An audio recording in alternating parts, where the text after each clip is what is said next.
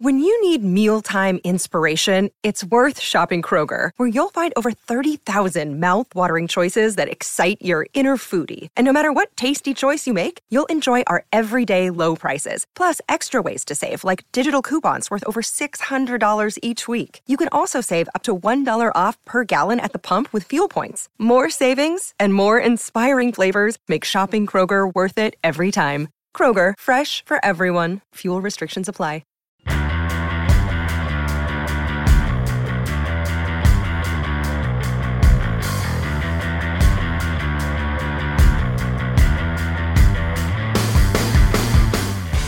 Hello and welcome to the Record Rangers podcast. I'm Johnny McFarlane and once again I'm joined by Scott McDermott of the Sunday Mail. On the pod today we assess the fallout from a semi-final defeat against Aberdeen. Very disappointing as Rangers have their sixth Hampden defeat in a row. And we preview what is now a must-win game against Kilmarnock as Stevie Clarke brings his high-flying Ayrshire side to Ibrox on Wednesday night. Scott, that was quite an interesting game there on Sunday. What did you make of it? 1-0 to Aberdeen and a pretty poor performance overall from Rangers, you would have to say. Yeah, from Rangers' point of view, Johnny, just really, really disappointing. Huge game for Steven Gerrard and the team. Chance to get to a cup final, especially by the time the game kicked off. You know, the players and the manager and the supporters obviously knew that it was they would be gearing up for an Old Firm final on December the 2nd, which should have been, if players weren't motivated enough, then that should have been a bit of extra motivation, to set up that game against Celtic. But the performance wasn't good enough, Johnny. I mean, the Rangers dominated possession for long spells in the game. They had the best passages of play.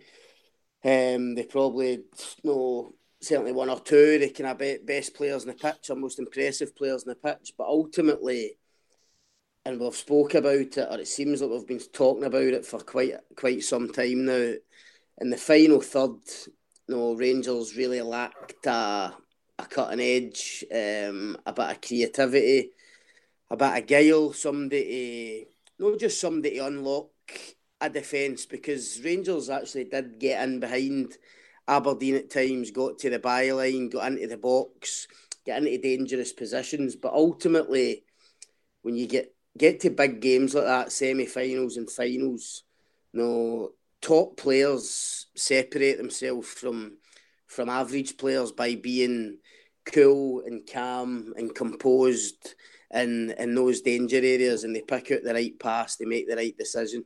And sadly for Steven Gerrard and Rangers, they just didn't have that on Sunday. And watching the game, you could actually feel an Aberdeen winning goal coming, the way Rangers were playing.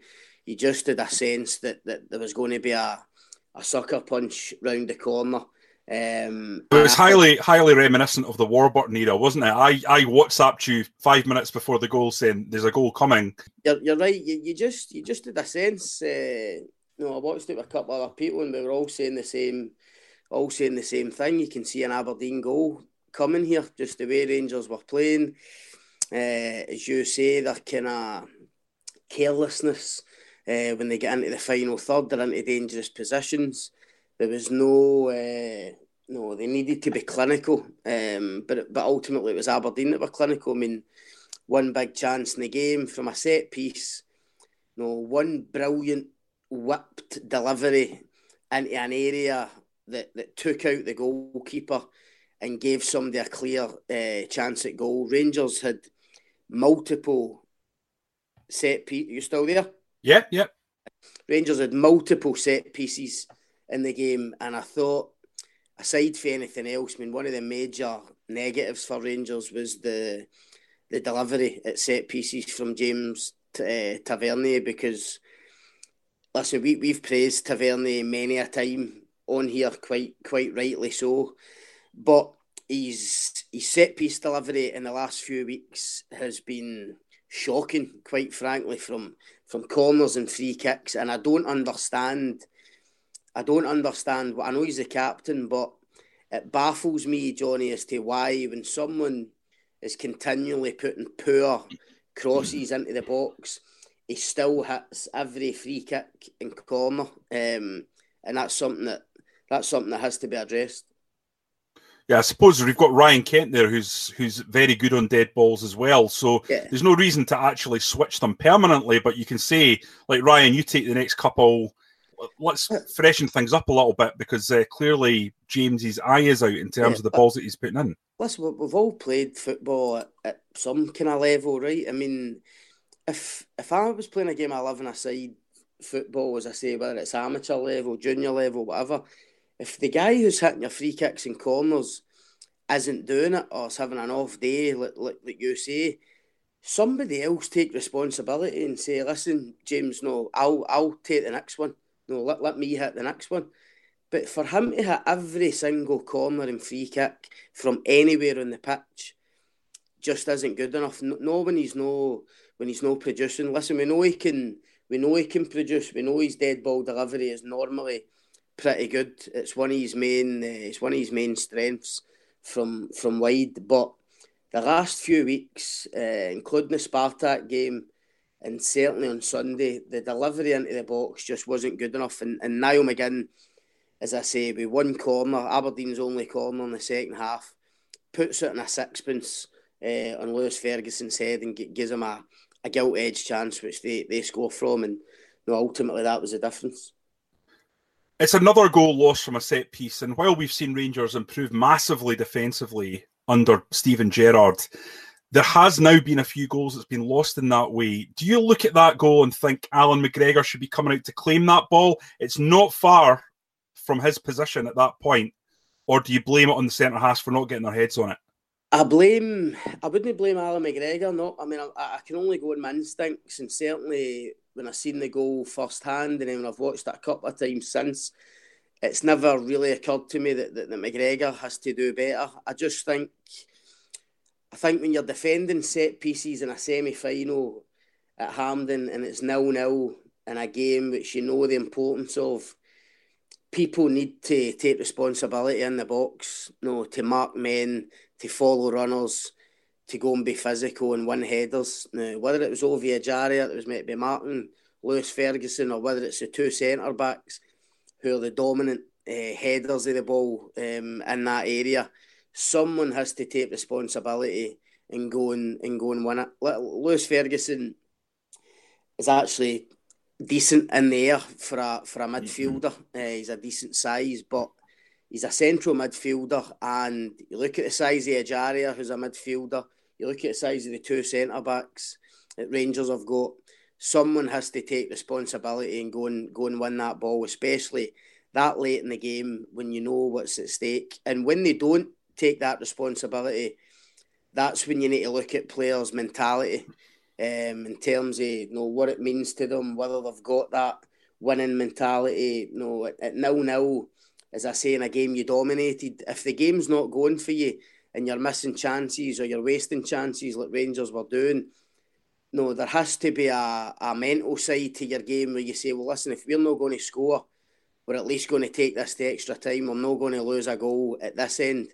And that's where now, coming out of a big game like that, questions have to be kind of raised about that mentality and whether some of these players have it. And I think, to be fair, Steven Gerrard wouldn't argue with that, because his words after the game were pretty similar, pretty damning, in terms of him saying, if these players can't handle it at Rangers, if these players can't go and win games like this, especially when they're on top, then I'll go and find other players who can.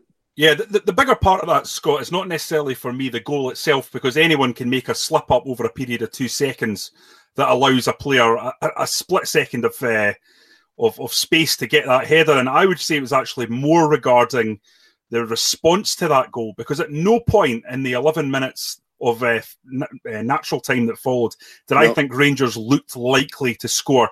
At no point did I think they would score. The Sadiq moment, it's a great chance. He goes down.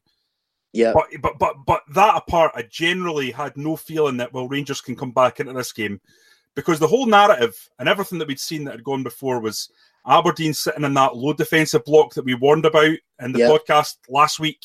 Yeah. And Rangers just couldn't find the inspiration. Plenty of perspiration, but they couldn't find the inspiration to break that down. You're right. And it's interesting because talking about narratives, I mean, people have been critical since Sunday about Steven Gerrard not changing things earlier, and I think there's a bit of merit in that. I think substitutions should have been made earlier, but the ironic thing is that when Aberdeen scored and you say there's only 11 minutes left, I actually think it'd have been as well not changing it after that, because at least up until that point, the team had been in some sort of rhythm. No, they had created chances. I think when you get to that point in the game, of course, your instinct is, right, we've lost a goal. I need to throw somebody on to try and change it. So he throws Arfield and Middleton on. But in actual fact, throwing two guys on at that point and changing it around, it meant that for the last 11 minutes, Rangers just looked a bit lost. They had no cohesion. And you're right in what you say. At no point between the goal and the final whistle did Rangers ever look like getting themselves back in the game, and that, for a club like Rangers, that's pretty damning as well. Yeah, people will say, what are you talking about? Sadiq went through on goal, but I'm talking about a sense of relentless pressure where, if Man City are 1-0 down with 5 minutes to go, it is an absolute bombardment. Think back to that Liverpool game where it was 4-3 with 5 minutes to go. Yeah. And they absolutely battered them. There was no sense of that building pressure. And as you say, I think actually the substitutions worked against Gerrard and that the fluency went. Well, what did you make of Sadiq going through there, Scott?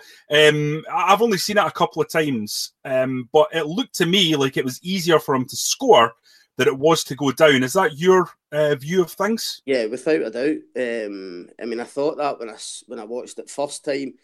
I've actually only watched the incident again this morning, and I've watched it a couple of times, and my thoughts haven't changed. I mean, it defies belief, really, that a guy of his size goes down at that moment when clearly, with a bit of effort, he can just stay on his feet, and he's got an open goal to hit. He's round Joe Lewis.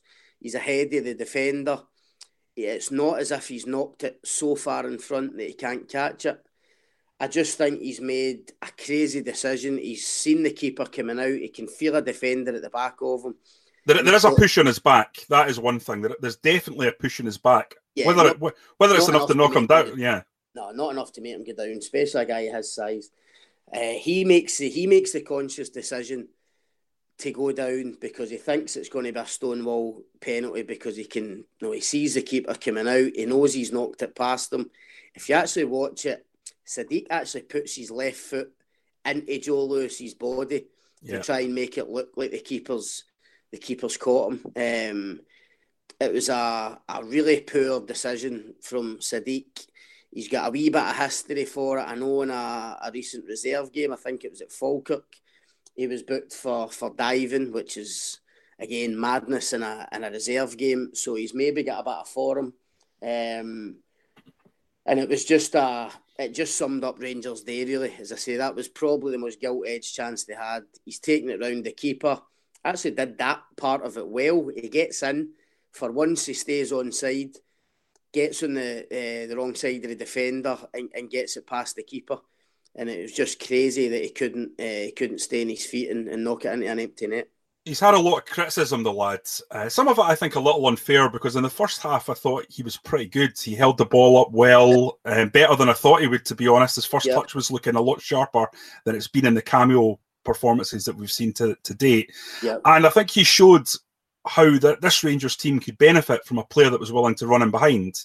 If he'd kept himself on side, I think Rangers would have had quite a few chances from just the fact that he was willing to turn the defender and go in behind, which Morelos can do that, but I think it's not his strength. His strength is holding the ball up and bringing others into play. I tend to agree with you. I don't think he played that badly, Johnny. As you say, I thought he had a couple of decent touches, especially early in the game. He played a couple of people in, as you say, kind of helped. He did simple things quite well and what you would be looking for your main striker, especially a guy that's not played in so long. I just thought the offsides were an obvious drawback. He wasn't timing runs properly at all. I don't think he was. I just don't think he was making the right runs in general. At one point in the second half, you could see Gerrard was apoplectic on the side of the park because he went too early and ended up getting caught offside again. I just thought, no, I didn't blame Steven Gerrard for starting him. I know some people have questioned that decision, but I don't. I mean, Rangers have got three main central strikers in their first team squad, in Morelos, Lafferty and Sadiq. I know Sadiq hasn't kind of set the head on fire, but if you're missing two of those strikers and you've got a fully fit number 9 who is on loan for Roma, who's played in the Eredivisie last season, why wouldn't you start him? No, why wouldn't you give him a chance? He hasn't started a first team game yet.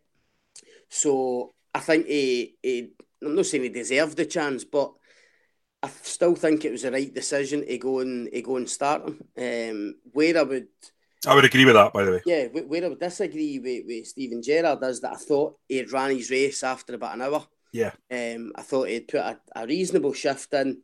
It hadn't went for him. No, it hadn't really paid off. As I say, he showed some nice touches, but his runs were a bit off. He was getting caught offside too often. I thought after an hour was the time, right, you take him off, and I would have put either Middleton or Gresdal in and just changed the dynamic a wee bit up front, whether it's putting Middleton through the middle or Ryan Kent through the middle, all the different permutations that we spoke about in the build-up to the game. That's where I think he got it wrong with Sadiq. Okay, Scott, I've got a theory here, and I'm going to elucidate it, and I want you to pull it apart. But my theory, and I've been thinking about this a lot, is that Rangers pre-season was basically European games. So Gerrard was finding all about his team in these European ties. He was looking at what they needed, what the front third needed, what the midfield needed. And I think to some extent he's gone out and recruited with that in mind. And I think he's now finding out that while he's put together a very effective, compact, counter-attacking side for Europe, which you can see in the European results, that style does not translate to these games, the games that killed Mark Warburton, where you're going up against this deep, organised, compact, defensive low block. Yeah. And I don't think he has the players, or he's going to struggle with the players that he has, to break down that kind of defence. And I think January now is crucial. I don't think this is just 3 games where Rangers have played badly. I think there's a fundamental issue with this squad in terms of quality in the final third. I think you've been over the top slightly. In terms of the recruitment, no, tactically you might have a point about Europe, but in terms of bringing guys in, I don't think he brought in Alan McGregor, Connor Goldson, Joe Worrell, John Flanagan, Scott Arfield for European games. I think he brought them in for British-style Scottish football games against Aberdeen, Hearts, Celtic, Hibs. To go and basically try and compete for a title. That's why I think he brought them in. You think of McGregor, Goldson and Worrell, back 3, if you like, the real kind of core of the team. He went for those guys specifically with the domestic game in mind. Now, you may have a point in terms of, you're right, his pre-season was pretty much made up of European qualifiers. So in terms of the tactics of the team and the games that they played in, particularly away from home in these qualifiers, Rangers, of course, had to set up a certain way.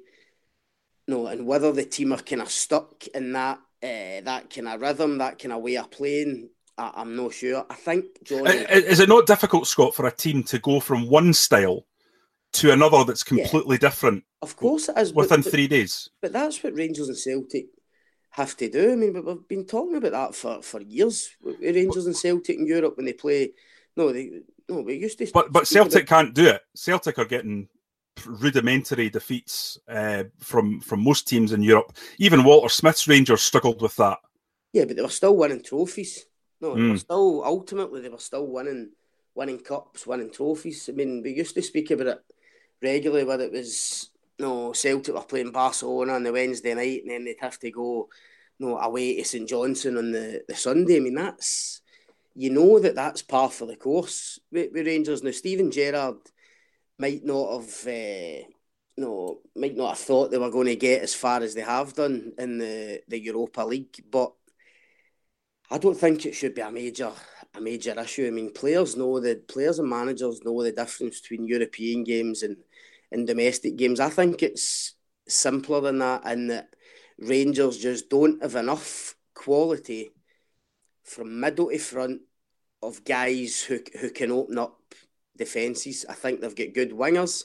I still think Kent and Candeas are very good at what they do. I think Jamie Murphy's the same when he gets back. Striker-wise, Morelos, it's hard to argue with him this season. Yeah, You've got in terms of a deputy, could you really ask for somebody better than Lafferty in terms of, he scored 19 goals in the Scottish Premiership last year. He knows Rangers. He's experienced. He's an international player. So they've got strength and depth up there. I just think they're lacking somebody. Call it a number 10. Call it a creative midfielder. Call it a playmaker. Whatever you like. Steven Gerrard, I think, was hoping that Ejaria would be that guy. And as we've spoke about before, to me, that's just no his game. Of course, he's got a trick in him. He's got terrific technical ability, technical skill. But Ejaria, when I watch him, seems to be getting deeper and deeper in games. He wants to get on the ball. He wants to build attacks as opposed to actually finishing attacks. Yeah. And Rangers need to find a goal-scoring midfielder and a midfielder who can create chances in and around the 18-yard box. I mean, the amount of times they got into good positions on Sunday and just picked the wrong pass, made the wrong decision, decided to pass instead of shoot, decided to shoot instead of pass. That can't continue. And as Gerrard said after the game, if these players don't buck up their ideas in that department, especially in these big games, he'll need to look elsewhere. Did you think it was odd after the game that Gerrard would start off by saying, "This is all on me, this is my fault, I'm big enough to take the criticism on this," but he slightly moved over towards the players by the end of his comments? Yeah, it was a wee bit contrasting. Listen, I think it's natural for managers nowadays. It's a thing they do when they lose a big game. The manager kind of tries to shift it onto himself and says, "Look, I'm the manager, I'll take responsibility." It's not as if Steven Gerrard's kind of job's at stake or he's struggling in that way. Do you know what I mean? That he doesn't want to take the heat. He knows that he's got plenty credit left, if you like. So I think that's why he was willing to take the hit on himself. But he basically couldn't help himself in terms of being critical of the players because, like we're discussing now, he would have been hugely frustrated by some of the things we are talking about, whether it's Sadiq running offside, Sadiq's dive, the wastefulness in front of goal that we're speaking about, getting into the final third.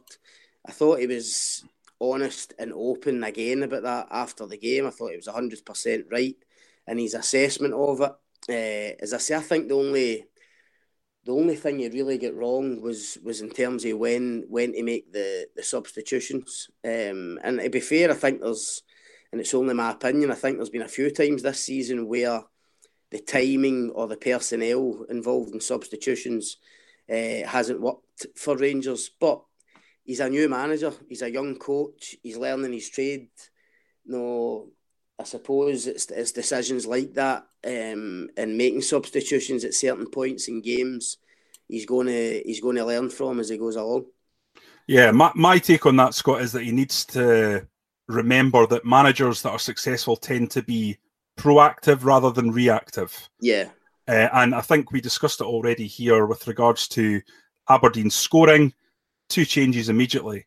Yeah. But I think it's a manager that's able to read the game and say, right, there's definitely a goal coming here for Aberdeen, or we've just got no cutting edge. We need to change something up before the actual goal comes. That's the key. I agree, and I thought when I say after an hour, no, maybe Sadiq had run his race, and I believe that. However, I mean, it probably didn't even have to be Sadiq. Even after an hour, I thought Arfield should have been the first guy that he brought on to try and do something for midfield, try and get, be the one that kind of goes beyond a striker or gets in touch with Sadiq a bit more. Did you think Jack and Koulibaly were a bit similar against a team like Aberdeen who were sitting in?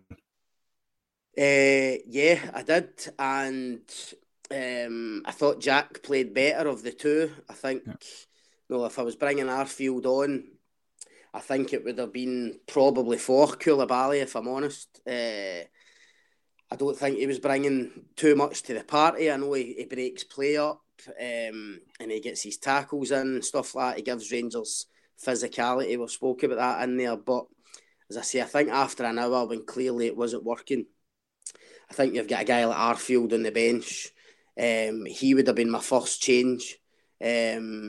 And then, as I said earlier, possibly a Grezda or a Middleton for Sadiq either at the same time or shortly after. That's the way I would have done it. But I mean, I know it's easy in hindsight, but I just thought after an hour or 65 minutes, you could see that it wasn't happening for Rangers. They needed a bit of fresh legs. They needed to change it up a wee bit, give Aberdeen something else to worry about.